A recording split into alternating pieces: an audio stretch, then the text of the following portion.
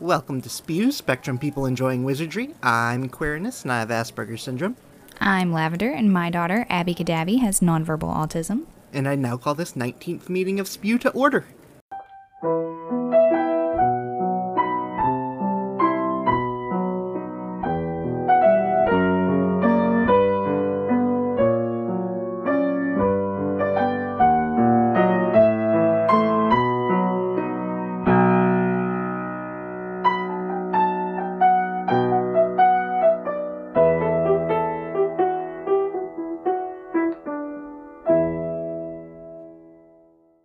Hello, Lavender. Hello, Queerness. How are you today? I'm alright. I'm in a better mood now. Like, in this moment, I am good. You've had a kind of a rough week, haven't you? Yeah, it's been a rough week over here. We've had a death in the family, and we just got back from the funeral yesterday, and it's just been kind of somber. My bank got hacked, and my job finally got affected by COVID a little bit, and our hours got cut. So it's just kind of been stressful. But in this moment, I am okay, and I'm glad to be up and recording with you. How's Abby been dealing with the lockdown? It's had its ups and downs, definitely. But the past week and a half has been pretty good. We've started her on a new, just a multivitamin is all it is. It's nothing special, but it's just, I don't know, a kind of advanced multivitamin where it's easier for the body to absorb is the only thing that's kind of different about it. And she seems to be taking to it really well. And I'm glad because she is a very picky eater, so I'm glad to be able to get some kind of nutrition into her. But she's been all right. She's handled lockdown a lot better than I thought she would. We tried to Zoom with her teacher. We tried to Zoom with her teacher last week, and I had the Zoom pulled up on the laptop, and as soon as Abby saw her teacher's face, she tried to shut the laptop. She said hi to her, though, but she tried to shut the laptop. She was afraid she was going to make her do some schoolwork or something. It was funny. My week has been not super eventful. I've been working on a couple projects. That's about it. We do have quite a bit of important dates, though, this month. Quite a bit, yes. A lot of them related to the Battle of Hogwarts, which took place on May 2nd. But we do have a lot of birthdays. The first is Griphook's birthday, apparently. The second is Victoire Weasley's. Why they name these kids so dumb? I know. The fifth is Jessie Cave's birthday. She played Lavender Brown. The seventh is Robbie Jarvis's birthday. He played young James Potter. The 11th is Pam Ferris's birthday. She played Aunt Marge. The 12th got two birthdays. Luke Youngblood, who played Lee Jordan, and Domhnall Gleeson, who played Bill Weasley. The 13th, Zoe Wanamaker, who played Madam Hooch, and Robert Pattinson, who, of course, played Cedric Diggory, and Samantha Morton, who plays Mary Lou Barebone. And also on the 13th is Abby Cadabby's birthday. Yep. She's just now turning 10. I feel like she's been 10 for like a year. No, she's just been a very tall 9-year-old. Nope, she'll be 10, right? What year is it? Jumanji reference. Oh, was she born in a 10 year? That makes it so much easier to do math. Yes, it does. She was born in 2010. Deaths related to the Battle of Hogwarts. We have Crabbe, Fred, Lupin, Tonks, Colin, Lavender, Snape, Bellatrix, Nagini, and Tom Marvolo Riddle. Not related to the Battle of Hogwarts. May 18th, in 1292, Ignotus Peverell. He was the one with the invisibility cloak. May 24th, 1995, Barty Crouch Sr. This one was just a fun one. May 29th is when the Basilisk died in 1993. And May 30th, 1927, Antonio. Probably the saddest death of a character that we only knew for 10 minutes. Antonio was the baby Chupacabra from the very beginning of Crimes of Grindelwald. that he threw out of the flying carriage. I didn't know he had a name. Yes, he has a name. That one was just, it was like Hedwig, but we only knew him for like 10 minutes.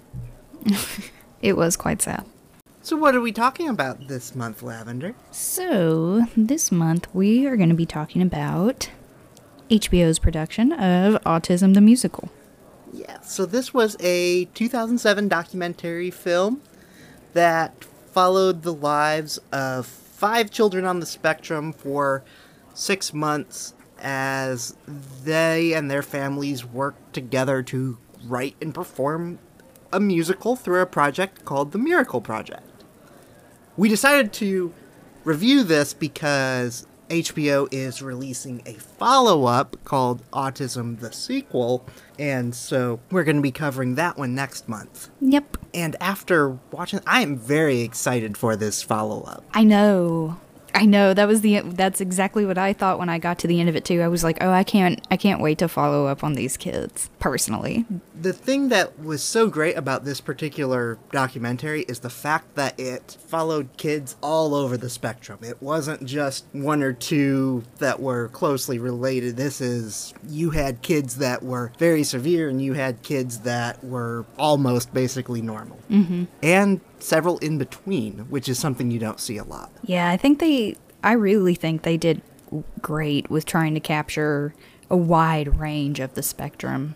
I thought they did just great with it. But it was also more about the parents, and the parents were all over the place as well. You had some that were very understanding and very good with all the kids, and then you had others that were complaining about vaccines the entire time. No. Well, there was one. That's a little dramatic. It was...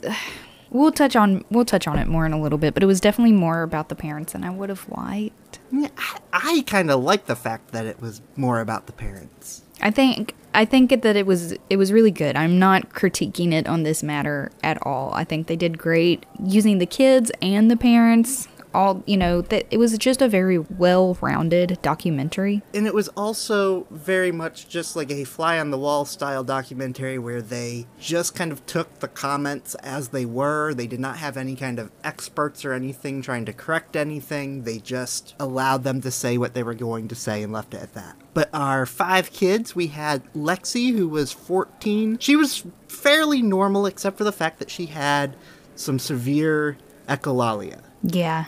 Echolalia, and she would sing. That's something that I noticed, that when they had a script, they could just rattle off the words like it was no big deal. Mm-hmm. We also had Adam. Adam was kind of an interesting case. He was one of the younger ones, and I'd say a little more severe in some respects and a little more high-functioning in other respects. Mm-hmm. He did do a lot of running around and not wanting to focus, but as the documentary went on, he became a little more focused while they were at their practice sessions. Mm-hmm. Then we have Neil, who was the director who was putting on this whole project. It was her son who was one of the more severe cases in the show, and it was kind of odd to me that she would be the one putting this on, because he was the one that was, I kind of felt like, one of the least likely to be able to participate in the project very well. And then Henry was introduced as having Asperger's syndrome, and he liked dinosaurs. Yes, he did. And also he liked dinosaurs. And he knew all about them. Lots of dinosaurs. He liked to impersonate dinosaurs. He likes to tell you all of the facts about dinosaurs. Dinosaurs. And then we come to Wyatt. Wyatt was probably the most aware out of all of them. I really enjoyed the conversation he had with his mother about whether or not he wanted to switch classes, because he was very aware that he was in a special ed class and that it was way below him, but he was also very aware that he didn't quite fit in with the regular class either. And for that reason, Wyatt was the most heartbreaking character for me, because I mean that was kind of a constant throughout the whole documentary, was with Wyatt at least. I mean and he was very obsessed with bullies. He was very obsessed with bullies. I don't think aware is the word for that. I think he was just very obsessed And I think maybe some anxiety was definitely triggering all of that. It was almost to the same level that Henry liked dinosaurs. Yeah, I loved all of these kids. I mean, all of them. I wanted to hug them all. But Wyatt definitely broke my heart just with how aware he was. But it also annoyed me when they went to a specialist to try to get him placed in a school, and the guy said his test scores weren't high enough. Test scores are not a good indicator, especially when dealing with autism, as to whether or not they will function well in a different style class. Mm-hmm. I know especially with math, I always had horrible test scores, and I had a hard time passing the test to move up to algebra. But as soon as I was able to get into those more difficult math classes, I was doing a lot better, and it just clicked with me a lot better. Wow. Yeah, I'm surprised you say that because I know that you're quite good at math. If I have a calculator, I'm quite good at math. Oh, you can tell I'm old. If I have a piece of paper at least where I can write it out, I'm okay at math. I'm very, very slow to do it that way, but I can. Moving into some of my notes I took, the first thing I noticed was that it was shot in HD, but it was mastered in full frame, which this was 2007, so that makes sense. But like, it really caught me off guard when it went into the title sequence and it was square, and I'm like, why? Why'd they do that? It was just the title sequence. That's something I did not notice. It was just for a minute at the beginning of the movie that it stopped being widescreen. And then very early on, there was a statement about theater people not having issues with things out of the ordinary. And that's when I'm like, I'm going to like this documentary. My first thought after, the first few minutes, and then we're first introduced to Kochi and her son Neil, and she says that theater people don't have issues with things out of the ordinary. The only thing I kept thinking as a special needs mom is like, okay, so she did music therapy with her kid. That's what this is music therapy. Mm-hmm. I just found it funny. Henry's mom does not care about the dinosaurs.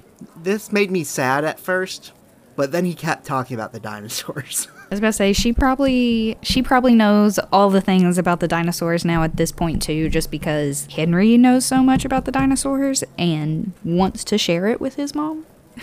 I'm sure she's probably heard all of those things like 1,000 times. Now, Adam's whole family upset me. At first, we met his one-on-one, who Adam was kind of a weird case. It was like they had him in like regular classes, but he had a one-on-one teacher with him the whole time. But she said her job was to make it so that he could fit in and be normal. And it just irritated me in the way that she would just yell at him and try to force him to be normal, and was just irritated with him not being. You're talking about his one-on-one? Yeah. But then his mother was like the same way. And then his dad was just like a horrible person, because he cheated shortly after they found out when he was diagnosed, and she blamed the whole situation and basically forgave him. And he's like, "No, that's not the reason I did it." Yeah, that moment for me was kind of intense. Like, they could have done without that whole clip, honestly. Yeah. But it gives you an idea of what you're dealing with, though.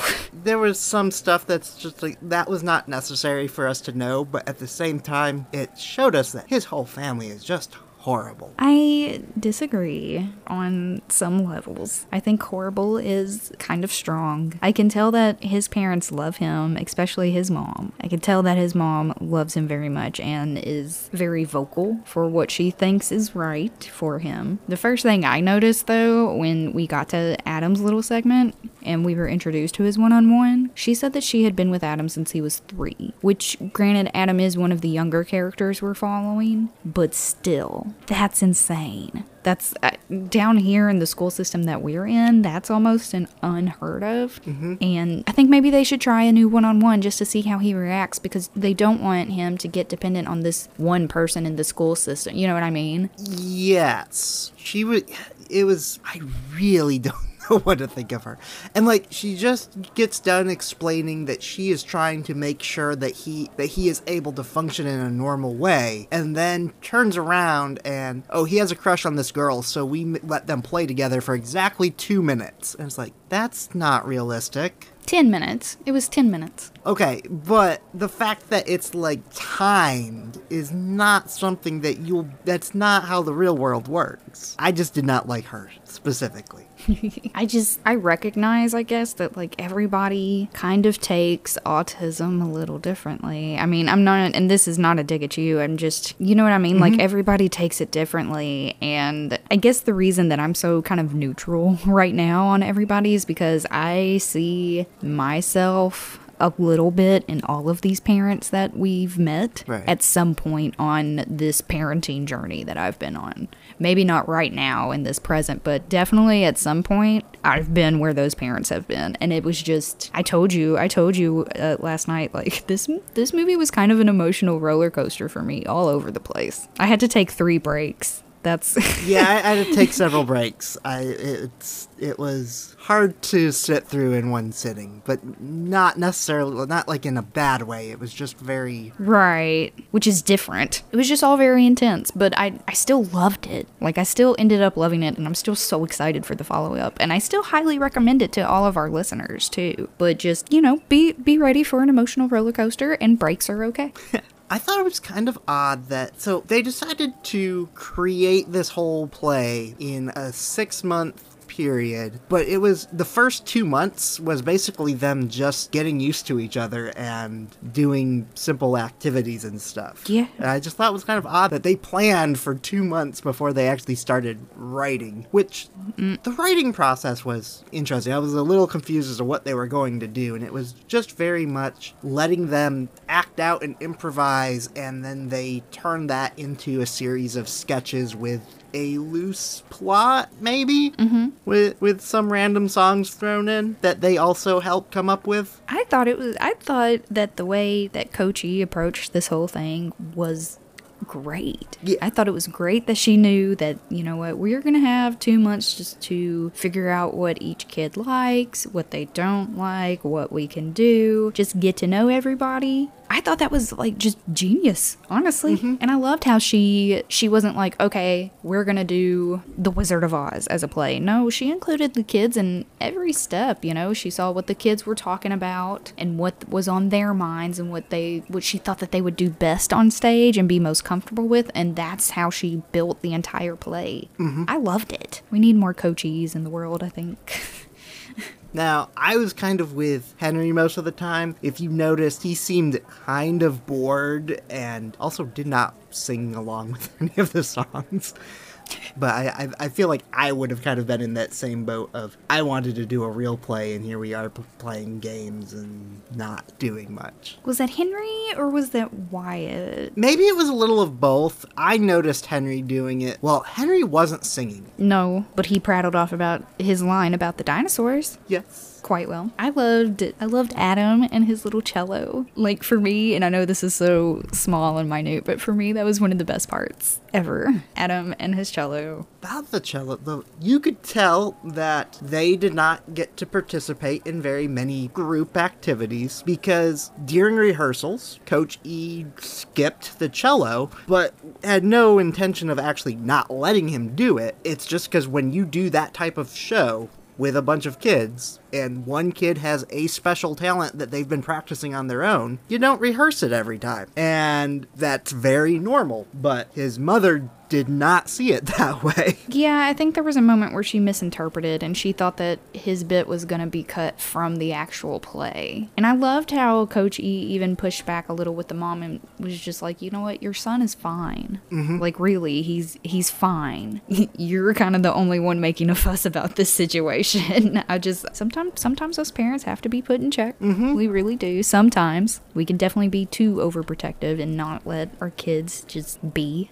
So I love that she pushed back a little on that. Yeah. Now, one thing that Coach E kept doing that I absolutely hated and wanted her to stop doing was forcing these kids to look her in the eyes and, like, grabbing their chins and, like, saying, look me in the eyes. And, like, Henry had a very hard time looking her in the eye even as he was talking and knew what she was doing and was just really struggling with it. And I don't like looking people in the eyes when I'm talking because I can't think. I knew when I was watching throughout this whole thing, every time she said that, I knew that you would hate that. I knew that it was going to come up in today's podcast. It was like, oh, queerness he's going to hate that.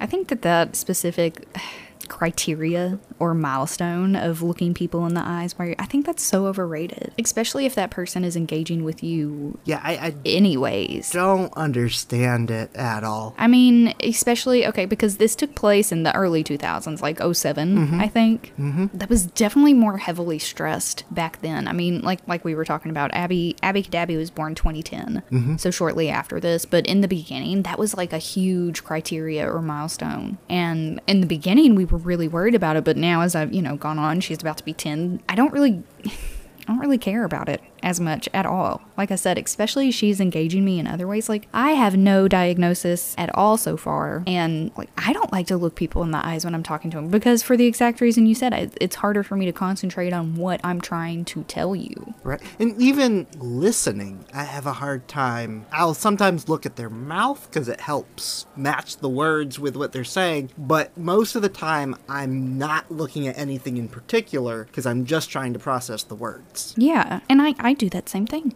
That's why I can't listen to audiobooks. I don't see how you can do it. It's very focused. It's easier to do when driving, and it keeps me from my mind wandering while driving, which is bad. Well, that I can understand. While driving, that makes perfect sense in my head, actually. But any other time, I couldn't do it.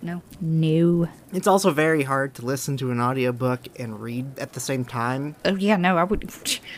Why would you do that? To get it 2 times at the same time for better? It don't work. No, that made my brain hurt. I tend to wander more because I read it faster than they say it, and then I think about something else, and then I'm like, oh, I wasn't paying attention. Yeah, that thought would literally never even cross my mind to try to do it. No. Overall, I'm glad you made me watch this. Queerness. The beginning of it, I don't enjoy watching this type of stuff generally. It makes me uncomfortable. Overall, I quite enjoyed this one. I'm so glad you said that, because watching stuff like this kind of makes me uncomfortable too. And it definitely makes me more emotional than I am just naturally as a person. I'm not a super emotional person, but watching stuff like this always, just one way or the other, whole roller coaster in between, it always gets me. Although I think I do want to start watching is it The Good Doctor? Yeah, I don't know about that one. I've heard good things about it. I've heard bad things about it. I don't know. I've watched a few clips online, and it looks like something I want to try at least. And it's got Charlie from Charlie and the Chocolate Factory. Uh-huh. Did you not know that? I mean, you talking about from the newer Charlie and the Chocolate Factory? Yeah, Charlie, not Willy Wonka and the Chocolate Factory. Charlie and the Chocolate Factory with Johnny Depp. Uh-huh. I mean, I've not actually even seen that one. Don't waste your time. Actually, it wasn't that great. He was in a lot of other stuff too when he was younger. Now I can't remember the name of it. It was the guitar movie with Robin Williams. The guitar movie? That's a bad way of putting it. This kid played guitar. Charlie played guitar. I'm just gonna look him up, dang it. I hope with you don't Robin put this Williams? I have no idea what you're talking Robin about. Robin Williams, and I think his name is Jonathan. Anyway, we're gonna take a little break. Here is your trivia question. What is the name of Ron's uncle who saw the Grimm and died 24 hours later? Be right back. This is Jeffrey, the financial advisor for Spew at Gringotts Bank. And now we return to Spew. August Rush. Oh, I have no idea what that's about. I just knew Robin Williams was in it. And we are back. So, Lavender, what was Ron's uncle's name? It was Uncle Bill. Close. I think Bill is actually named after him. It is Uncle Bilius. Ah. In Wizarding World news, we have quite a bit of stuff going on. In our not news segment, there's some stuff that's been trending. edsmart.org, which is a college ranking site, is going to pay 5 people $1,000 to watch all 10 Harry Potter movies and live tweet them. That's been all over the place. Like, people think that they actually have a chance to do that. If only. On TikTok, there was a couple who trended doing a series of videos of 100 years of Hogwarts fashion, which was just interesting. J.K. Rowling retweeted it.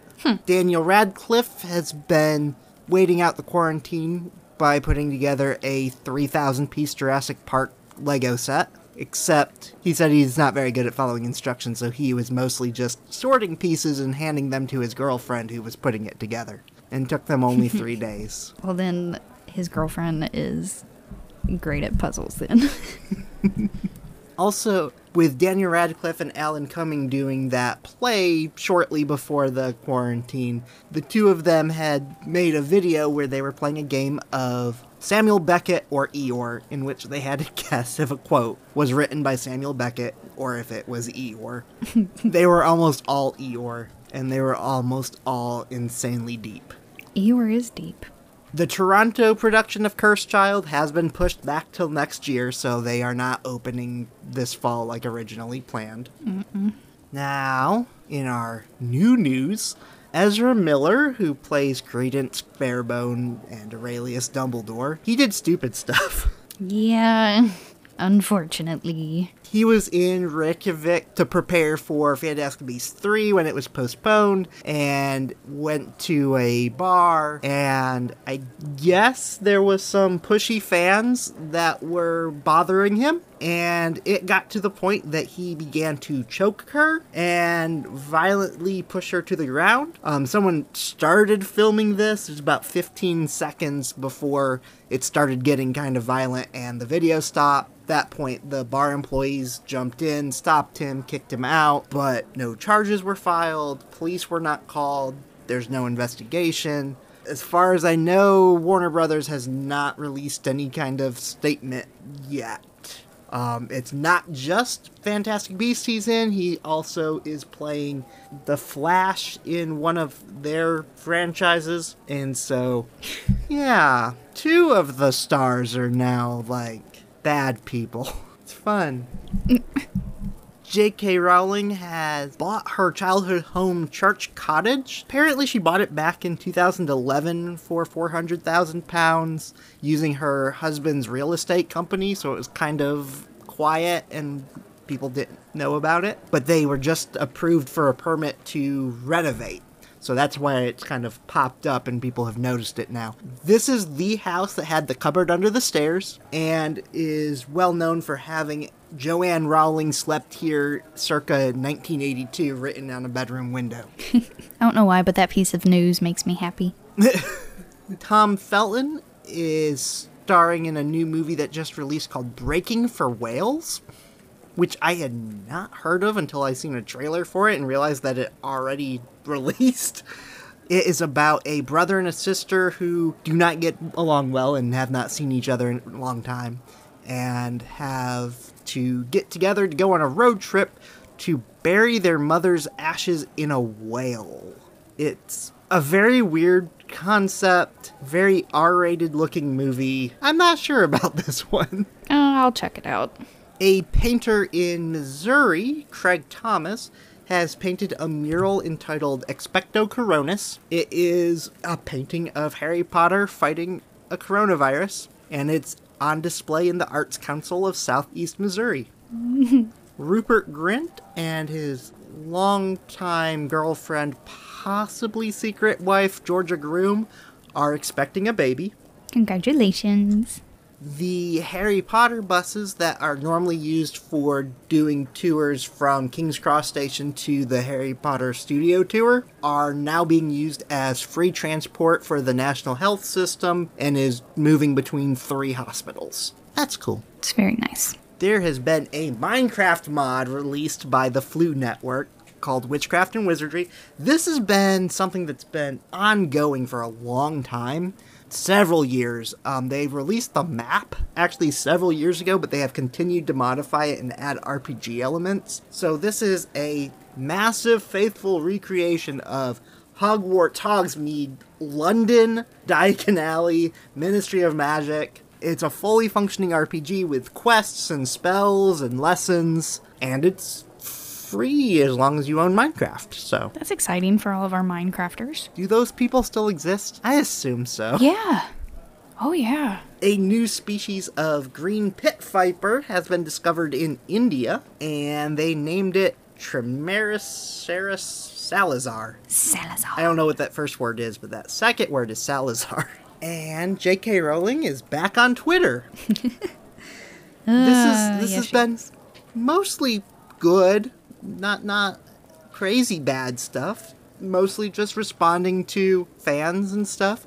She has posted a couple things that have drawn some attention. On April 3rd, she tweeted that if you're a life coach who is implying that people are losers because they aren't learning a new skill or building a brand while in lockdown, maybe stop. People have challenges you know nothing about. Sometimes getting through something is more than enough. Okay. She's snapping on people.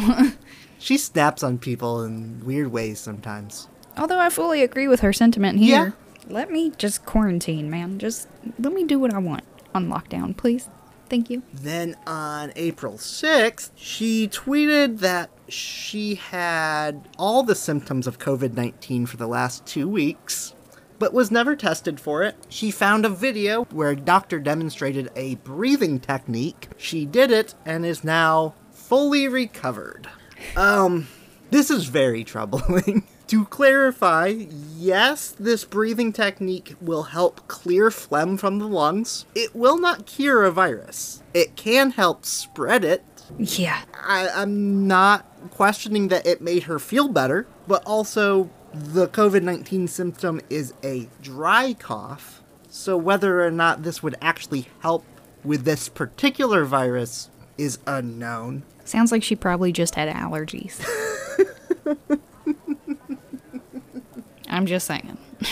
It's just the fact that she is spreading partially pseudoscience, and then people are just like, oh, look, she found the magic cure. No, she didn't. No, if people don't do that.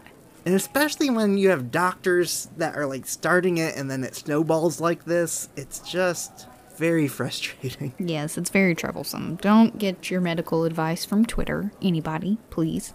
Just an actual doctor.